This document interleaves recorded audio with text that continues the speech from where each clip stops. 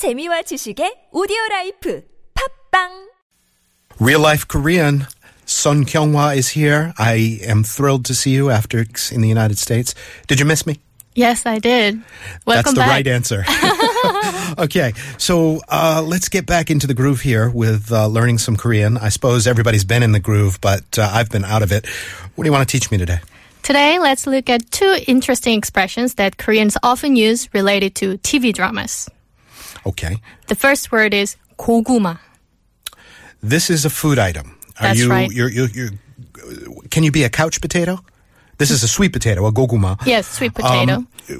People say when you sit down and watch too much TV, you're a couch potato. Is that what goguma means in this instance? No. Okay. But if you eat 고구마 without having anything to drink, it's really dry. Uh-huh. Sometimes you cannot even swallow it easily. Yeah, it's super starchy too. Right. So people say 고구마 when the story of a TV drama goes really slowly or sub-characters interfere too much in the main character's romantic relationship. Is that right? So the main characters keep missing each other. Oh, man. Okay, goguma. Yeah. Do you watch The Walking Dead? No. Oh, it's totally I don't like goguma zombies. lately.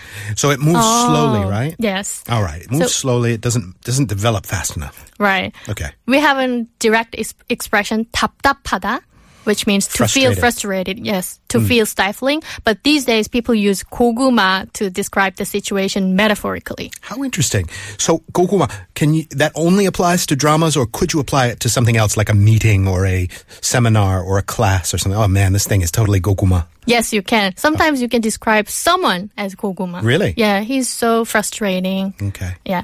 And in a sentence, people often say, I feel like I've had millions of sweet potatoes. 고구마 100만 개 먹은 것 같다. This is when you are frustrated and bored after some arduous thing that you had to watch or sit through. That's right. Okay. 고구마 100만 개 먹는 것 같아요. Okay, Yes. that's very interesting. The second expression is 사이다. Cider, fizzy, nice beverage. Right. It's derived from the English word cider, but it refers to something else. Korean people say 사이다 to refer to colorless, sweet, carbonated drinks. Yes. Since it's a carbonated drink, people drink it when they want to feel refreshed or when they find it hard to digest food. So the word 사이다 has the opposite meaning of 고구마. So it's bubbly, exciting, refreshing. Yeah, people Not say boring. yeah.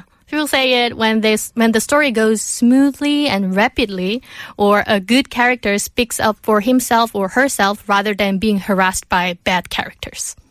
So interesting. So the turning point in that slow drama when finally Mama Kimchi slaps the bad guy, that would be Saida. That's right. Okay.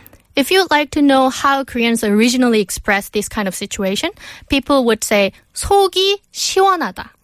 Sogi is like stomach or digestion or something, right? That's right. And 시원하다 is to be cool and to be refreshed. So your stomach is cool or your stomach is refreshed. Wow. These food and digestion metaphors for drama or content are very fascinating. I've never heard of goguma and saida in that context. Yeah. And these two expressions, 고구마 and 사이다, became so common that people started to use them in other areas besides TV dramas.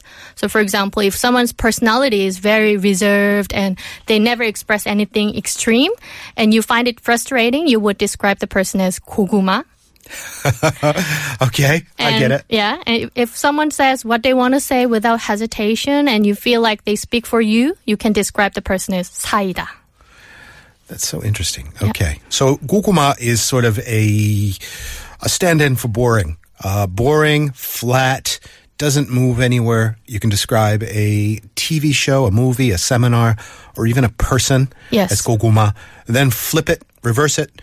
Saida is the effervescent, refreshing alternative to goguma. That's right. So using 고구마 and 사이다 depends on how you feel about a person or a thing rather than a personality trait or quality.